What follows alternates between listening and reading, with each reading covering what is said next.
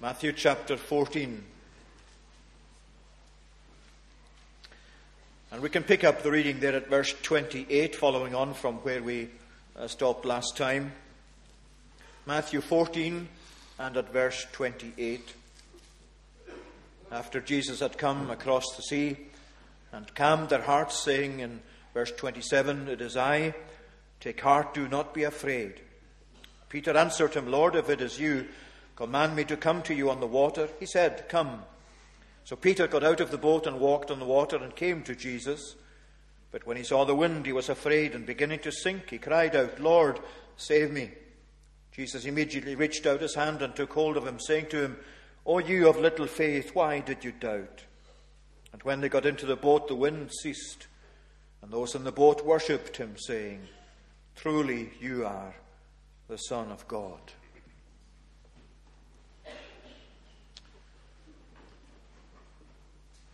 The Lord was undoubtedly with us last Sabbath evening. Not only did he make his presence known here to us in the course of our service, but in the mystery of his providence, we could not have foreseen how appropriate this passage would be for our circumstances through the week and this evening. In the Lord's wisdom, he guides us beyond what we ourselves expect. And as we saw last time, Jesus came to his disciples in their anxiety and distress within this little boat, beaten back by the wind as they were trying to make their way as best they could to the other side and making little progress. And you recall that we saw the four things from the first part of the passage, from 22 to 27. Jesus sent them into this situation. He arranged it. And secondly, Jesus saw them struggling. Thirdly, Jesus came to them. And fourthly, Jesus assured them, having stated to them, "It is I." And somebody mentioned to me this morning, I don't remember saying it, but apparently in the course of that part of the sermon I said that Jesus was saying, "It's myself." And isn't that really it? It is himself. It's not anybody less than that. It is himself. And so we come now to the second part of this passage, where we're looking at Jesus and especially at Peter now, learning to trust Jesus. The focus is on Peter now, having had the focus on all the disciples as they were in the boat. Now Matthew focuses on Jesus and Jesus' dealings with him in this particular episode, which we have confined to this Gospel of Matthew. Because that itself is such an important and precious point to bear in mind before we go further in our study this evening. The first part deals with the disciples in the boat. They're all together. And Jesus comes to them all together. And Jesus has a concern for his church in whatever predicament his church is found. And when his church is disillusioned and when his church is struggling, then Jesus has a regard for all who are in that boat of his church, if you might illustrate it that way. But then Jesus also has a regard for us individually. We matter to him individually. We're important to him individually. You know, sometimes we say that we are, as we are ourselves, really insignificant as far as God is concerned. Well, that is not really true. If we were insignificant in the absolute sense, yes, we're small and we're tiny and we're sinful and we're all of that. But if we were insignificant, would his Son have died for us? Would he have sent such a person as his own Son to die on the cross? Of course not. It's because as individuals we're significant that God has provided salvation for us so richly. And three things we want to look at from the passage this evening. First of all, Peter's request and Christ's reply in verses 28 and 29. Secondly, Peter's cry and Christ's response, verses 30 and 31. And then we'll find, thirdly, verses 32 and 33, worship and confession within the gathered disciples again. Peter's request and Christ's reply. Peter answered him, "Lord, if it is you, command me to come to you on the water." And Jesus said, "Come." So Peter got out of the boat. Now it's interesting that Peter says here, "Lord, if it is you." And there are ways of translating that other than the way you have it here. This word in Greek, this tiny little word, "if," has a variety of meanings depending on the context. And very often you'll find it, such as in the Lord's own temptation by the devil, "If you are the Son of God, command these stones to be made bread." And in that case, it has the sense of, since it is the case that you are the Son of God, since you are indeed the Son of God. And we can take that meaning, and I think it fits very well with the passage, because Peter is not still doubting whether or not this is the Lord. The Lord has made it clear in the previous verse. You find immediately Jesus spoke to them saying, "Take heart, it is I myself. Don't be afraid." And that's what really registered with Peter. And what you find Peter doing now is not trying to get more evidence as to whether or not this is Jesus, but having the evidence he has and having the conviction that this is in fact Jesus, though standing still outside on the waves, on the top of the water, Peter wants to get to him. Peter wants to be there beside where his Lord is. "Since it is you, Lord, command me, bid me to come to you on the water." This is so typical of Peter. We sometimes perhaps think that he's just too rash, that he's just acting so often without really thinking things through. And he does. It's certainly the case. And the Scripture doesn't hide that from us.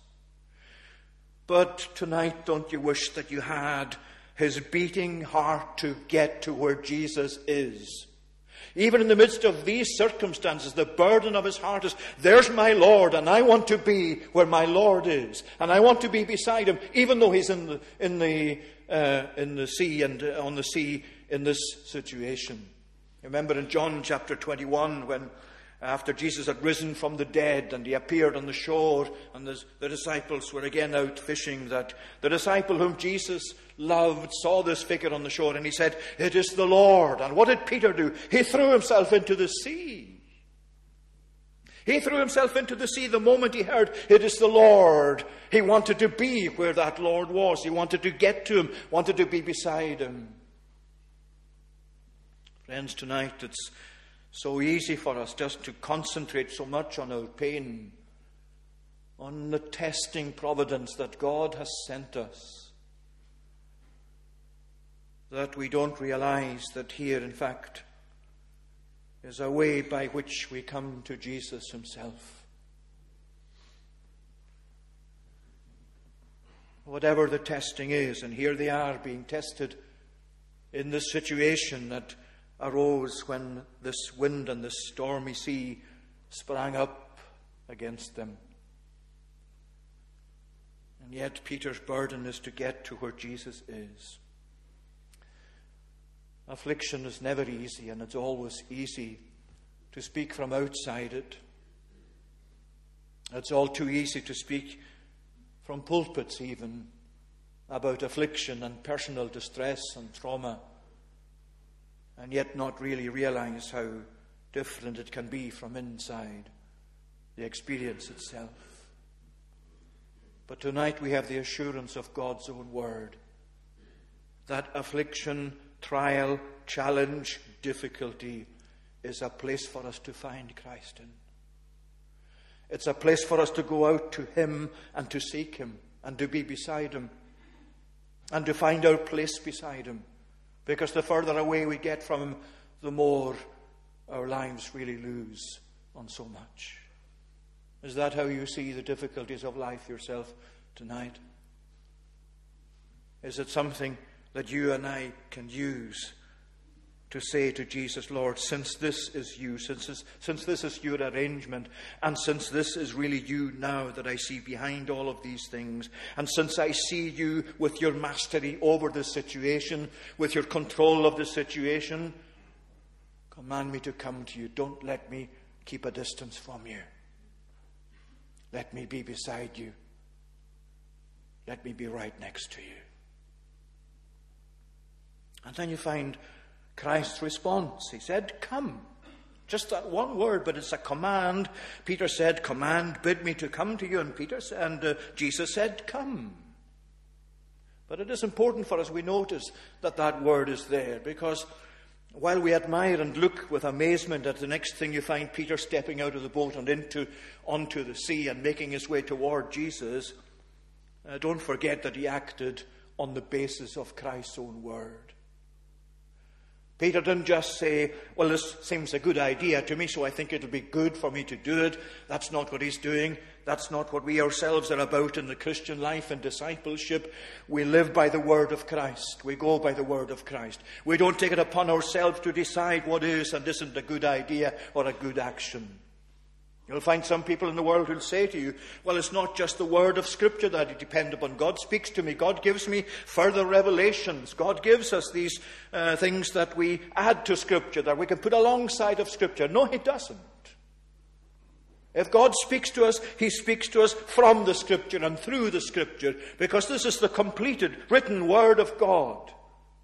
And as we find it, we're thankful tonight that we can, as we recognize the nature of Scripture, as we recognize the sufficiency of Scripture, of all aspects of Scripture, that before we take it on ourselves to decide what is and isn't acceptable, we check it out with the word of Christ. Christ said, come, and then Peter came. It wasn't that Peter said, Lord, I'm coming. Please assure me that you're happy with this. We depend upon the word of God. And as Christ said, come to him, well, that tells us something else, doesn't it? That very often in our experience as Christians, as people in this world, the call of Christ requires some testing steps for us in order to comply with it. You will never become a follower of Christ unless there are steps that he commands you to take that you actually take for him and in response to that command. There will always be some tests or other that will be required of you to meet up with, to overcome, in faith, in trust in the Lord.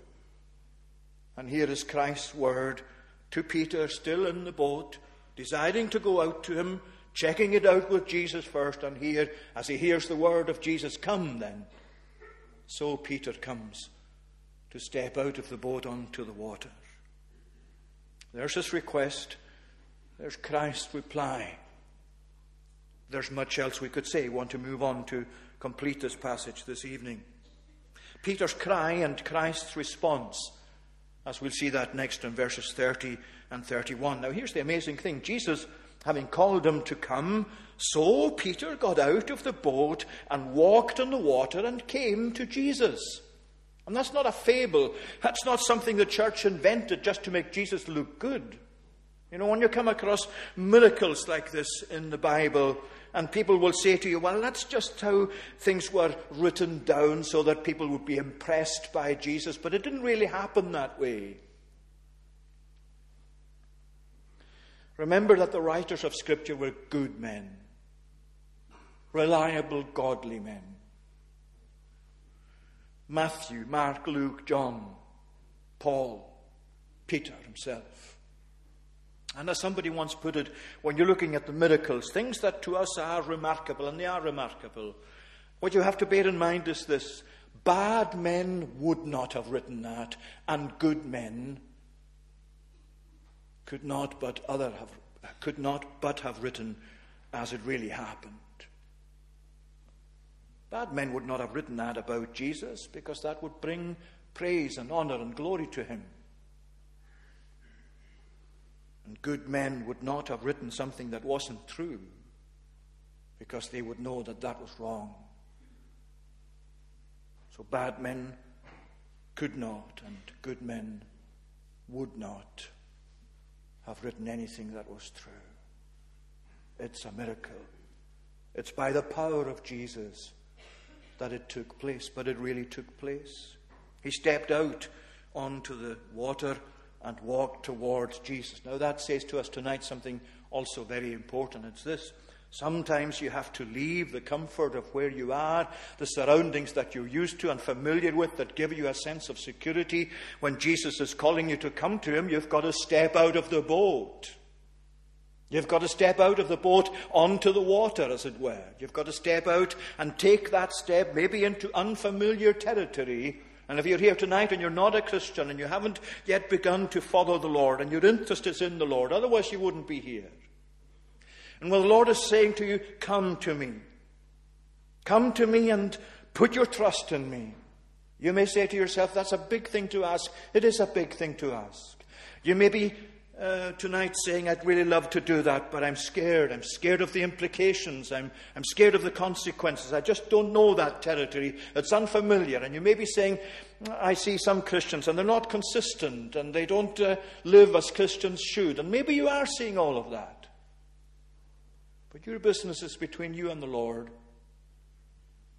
And if you go to John's Gospel again, the same Peter one time, in the very end of John's Gospel, having had that experience of being interviewed by Jesus 3 times as to his love for him, he turned round and he saw the disciple that Jesus loved, whom Jesus loved, following as well. And Peter said to him, what shall be the case with this one? Peter had been told what would happen at the end of his life, that he would be taken by others and be under their control, and that this was to be the kind of death that he would die. And so Peter said, well, what about this one? What about John? What about this beloved disciple? What will the end of his life be? And what did Jesus say to him? If I will that he remain until I come back, what is that to you? You follow me. It's not what you see in other people that determines how your relationship to Jesus should be. It's what you find in Jesus himself.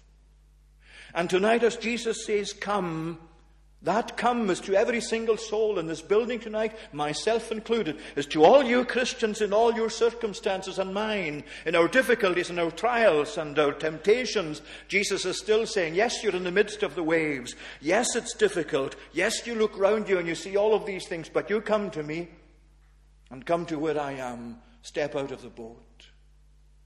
As he does to those who are not yet saved, who want to be saved, who want to be Christians, who want to be the Lord's people, whose desire it is to be found with the Lord's people. Have you left the boat yet? Step out of the boat. Take the word of Christ at face value. Come to him. Give yourself to him. Trust in him. That's what the passage is about, learning to trust in Jesus. You know, sometimes, as we say, we feel very comfortable where we are, what we've been used to, and we need to step out of that. And it's true even if God is calling us to specific work. It sometimes fills us with fear and trepidation. And one of the ways we can illustrate that is the car I have now is a car that has got something called adaptive cruise control. Some puzzled faces, and I was puzzled too when I first came across it. But adaptive cruise control is something where you set, especially if you're on the mainland, you can set the speed that you want to go at, which shouldn't be above the speed limit. Let's say 60 miles an hour down the A9. And there's a whole host of cars, a string of cars ahead of you. You set your maximum and you set it on the cruise control. And what happens? The car keeps you at a certain distance from the car in front, a certain safe distance.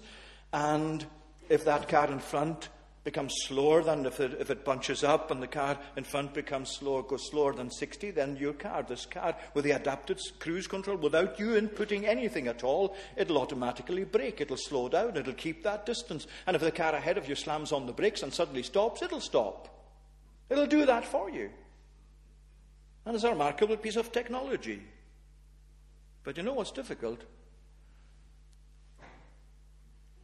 It's difficult for me not to touch the brake when the car in front slows down. The moment you touch the brake, the adaptive cruise control cuts out. You're then on to manual. You're controlling the brake yourself. You have to brake. You have to do all that. You have to watch the car in front. And the difficult thing until you get used to it is to give over the driving, apart from the steering and a few other things, to this adaptive cruise control to actually be doing what it should be doing, what it promises to do. And you might say, I wouldn't feel safe with that. Well, yes, it's technology, and sometimes technology fails. But you know, That adaptive cruise control, because there's a sensor on the very front of the car. And that sensor is working far more efficiently than my attentiveness is. Because sometimes, even driving on the busiest roads, you get tired in your mind. You have lapses in your concentration. The adaptive cruise control never does that. You can give yourself to it. It will actually be, it's possible to go right from Inverness through to Livingston, Edinburgh, wherever, without ever touching the brake. It'll do it all for you. It's amazing technology, but it's nothing compared to this. Because to give yourself into the hands of Jesus is really to give the control of your life to him. It's difficult, isn't it, at first, to get used to that idea. But what's better? Being left in charge of your own life, or stepping out of the boat and putting your hands and your life in the hands of Jesus? Because he's always watchful. He always knows what's going on. He's always there to look after you when you yourself lose your concentration. Peter stepped out of the boat and came to Jesus. But then something else happened. When he saw the wind, he was afraid, and beginning to sink, he cried out. Now, why does it say he saw the wind? Because nobody sees the wind. You can hear the wind. You can see the effects of the wind, but you can't actually see the wind itself, strictly speaking. So why is it saying, when Peter saw the wind, he was afraid and began to sink? I think it's saying this to us because what this really means is that Peter, as Jesus was there with him, he had reached Jesus, he had made his way out to Jesus, but then his attention shifted from Jesus to his surroundings. His attention shifted from focusing on Christ himself to what he was surrounded by there on the surface of the sea. He saw that, if you like, instead of continuing to see Jesus and to have his trust entirely fixed upon this Jesus that he was now beside. And so he began to be afraid. And as he began to be afraid, so he began to sink. Just because he was afraid, and just because Christians are afraid at times, it doesn't mean they're no longer Christians. It doesn't mean their faith was not actually genuine. There are things in this world that will make us afraid. There are experiences in this life that terrify us, that fill us with dread, that we can hardly cope with unless we look to Jesus. He began to be afraid. It was no evidence of his ceasing to be a believer. And that's surely comforting for us tonight. And that's really where our focus needs to be, upon Jesus himself. And then he cried out to the Lord, "Lord, save me." Jesus immediately reached out his hand and took hold of him. Lord, save me. Now, the beginnings of our recovery, whatever circumstances we're in, whether we are unsaved or whether we are believers, but in a circumstance that we need to really look to Jesus in, our recovery is always by looking to Jesus and crying out to him. You don't actually deal with the problem of sin that's come between yourself and God by simply saying, well, it'll go away. It'll sort itself out. You need to cry to Jesus. You need to cry of repentance, the cry of sorrow, the cry that says to the Lord, forgive me, please, Lord, accept me. And it's the same tonight. If you're backslidden, if you're not what you should be as a Christian, if you're not what you used to be as a Christian, and we all backslide to some extent throughout the course of our lives. We all have things under which we sink. And sometimes it goes on for a long time. But the recovery begins when you cry to Jesus. When you come with sincere, heartfelt repentance. When you seek him again. When again you want to go to be beside him, and for him to meaningfully have a relation with you again that's come to be spoiled by your own actions or mine. We're all prone to lapses, to backslidings, and to fears in relation to our circumstances. But God has given us the answer in the person of Jesus himself. Lord, save me. Lord, save me.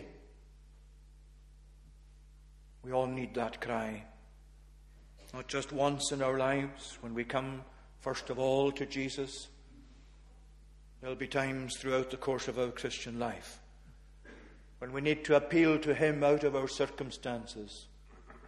Out of our circumstances that make us afraid. Lord, save me. And then you notice Jesus reached out. Jesus reached out immediately and took hold of Peter, saying, "O you of little faith, why did you doubt?"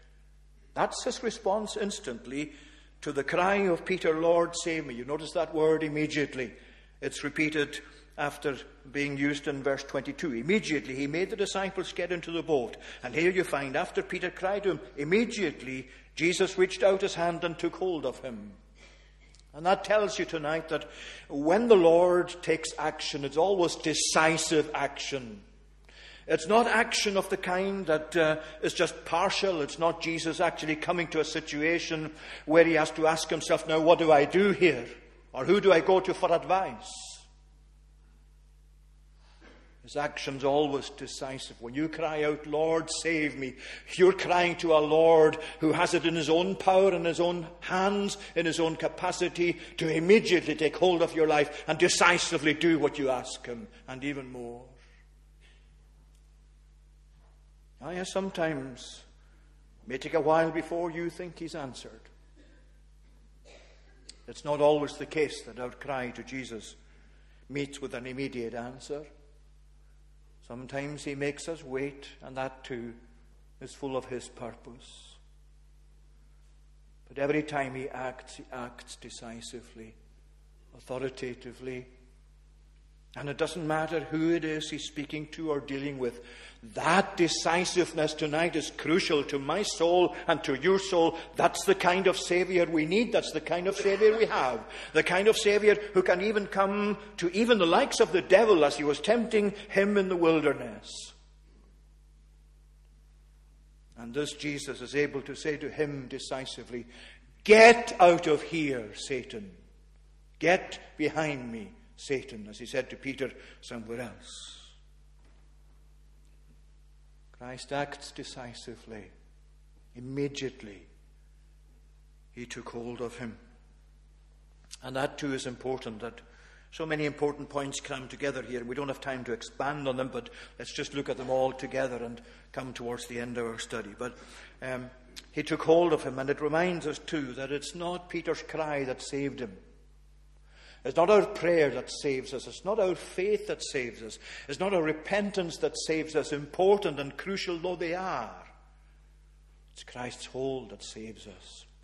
It's Christ's hold that keeps us safe. Yes, we need to go on praying, and there are few things more vital, if any, than prayer on our part. And prayer at such critical times as these is absolutely vital, of course, as well. And may I say again in passing that it's one of the things I've been most aware of over these past days is your prayers. People praying for us as ministers, people praying for one another, people praying for those who are bereaved, but especially those who are caught up with these issues and need to actually show some kind of leadership, we hope, in the days ahead.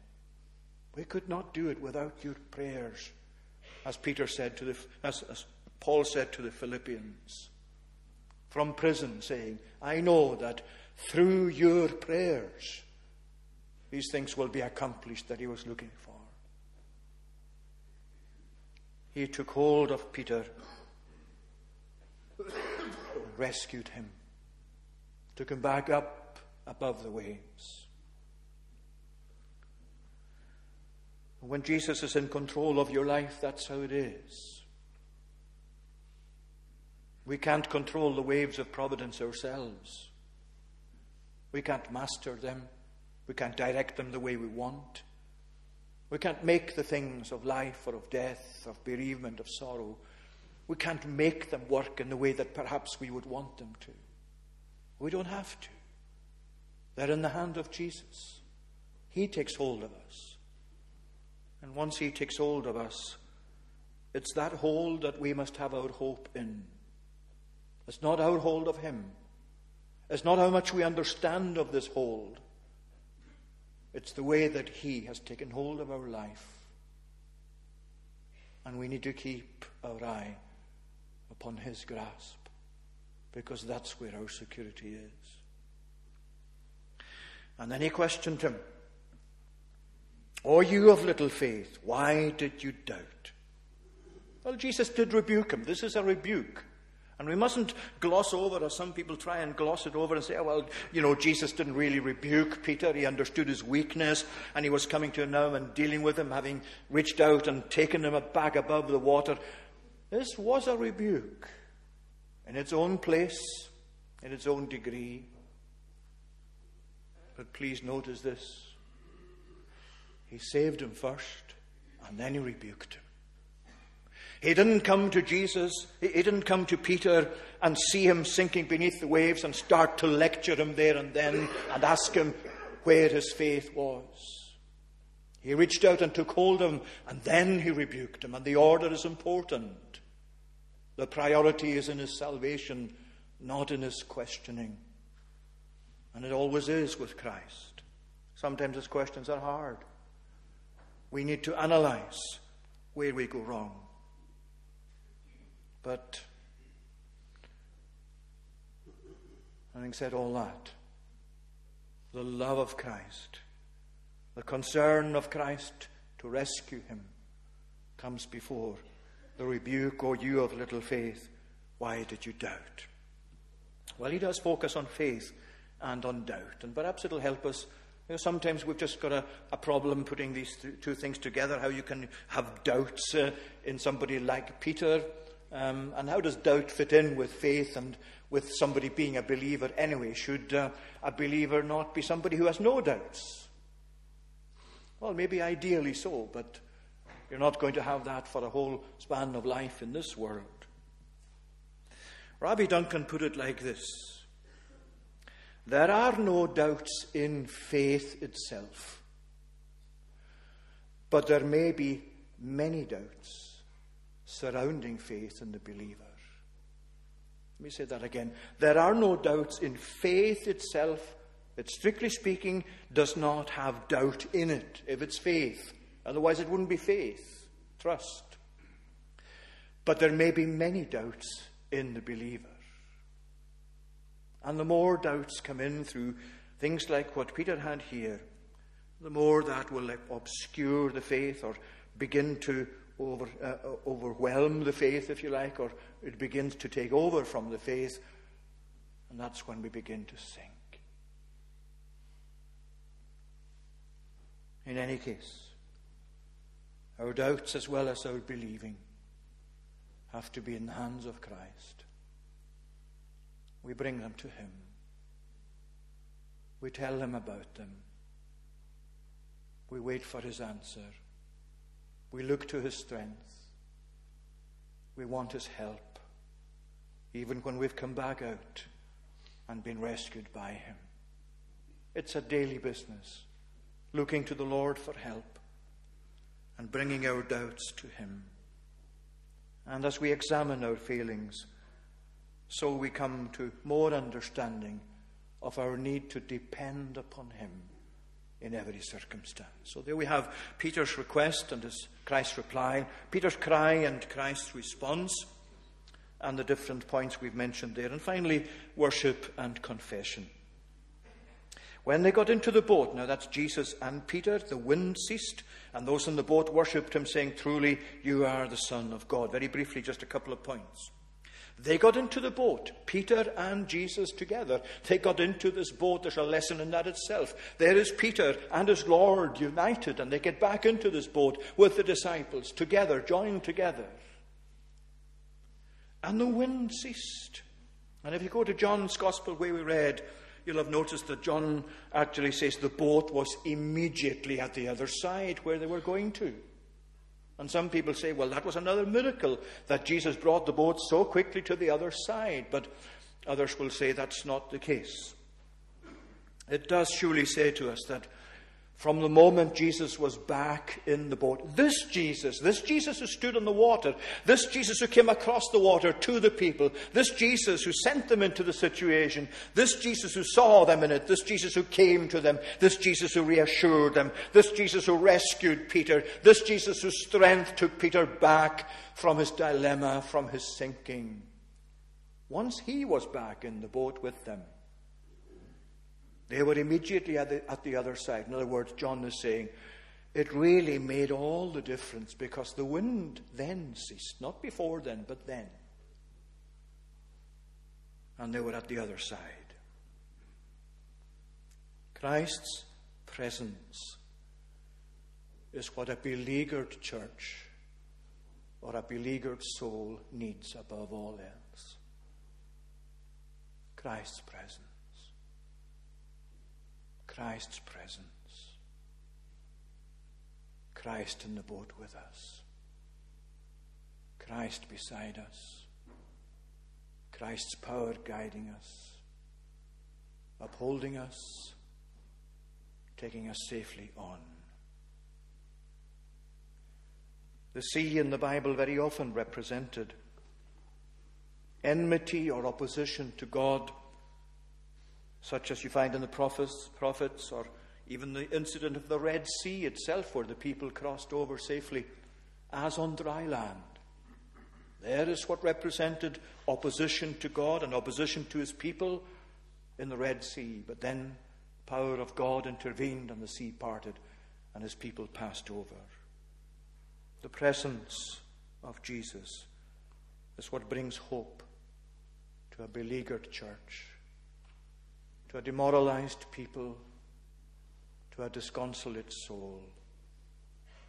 And that's why they then said, truly, you are the Son of God. And by that they meant you are indeed the Messiah.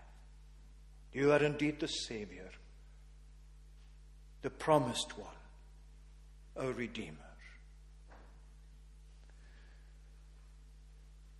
And this is what we should pray for, what we would ourselves wish to experience through such troubled times, that Jesus would come across the water to us, that Jesus would reassure us that it is he, that it is himself, that we are safe with him, that Jesus would respond to our cry, Lord, help us, Lord, save us, that he would show us power, that he would rebuke us for our doubts, that he would renew our souls, and that we would then come to say, truly, after all that, Lord, you are the Son of God. May he bless his word to us. Let's pray. Eternal God, we give thanks for your eternity, and we give thanks for the way in which you deal with your people, even though at times we know not how things will work through. We know the end that you have for your people, that it is that you will share with them and they with you in an eternity of glory and bliss and peace. We thank you tonight for the prospect of that in a world that's so full of turmoil. We pray tonight, Lord, that you would calm our souls too. O Lord, speak into our pain and our sorrow, our bewilderment, our questionings. Speak to us to say that it is yourself, that we need not be afraid. Lay your hand upon us to take hold of us.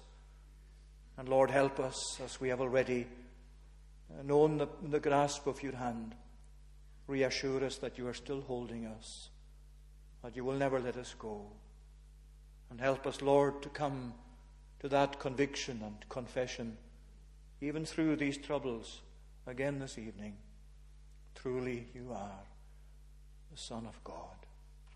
Hear us, we pray, for your glory's sake. Amen. Now we're going to conclude our service this evening in Psalm 34. Psalm number 34. That's in the Scottish Psalter version, page 248. And singing to the tune Evan. From verse 18 through to verse 22, that's on page 248. The Lord is ever nigh to them that be of broken spirit. To them he safety doth afford that are in heart contrite. These verses of Psalm 34, verses 18 to 22, to tune Evan.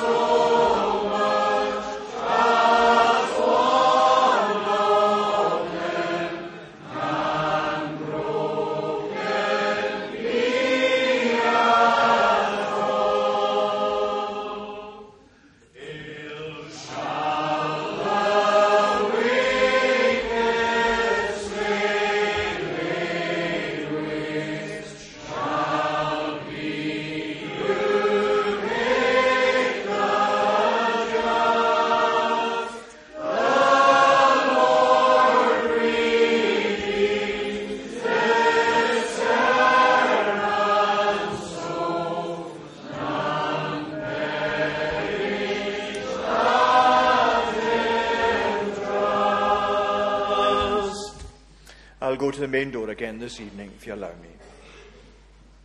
Now may the grace of the Lord Jesus Christ, the love of God the Father, and the communion of the Holy Spirit be with you now and evermore. Amen.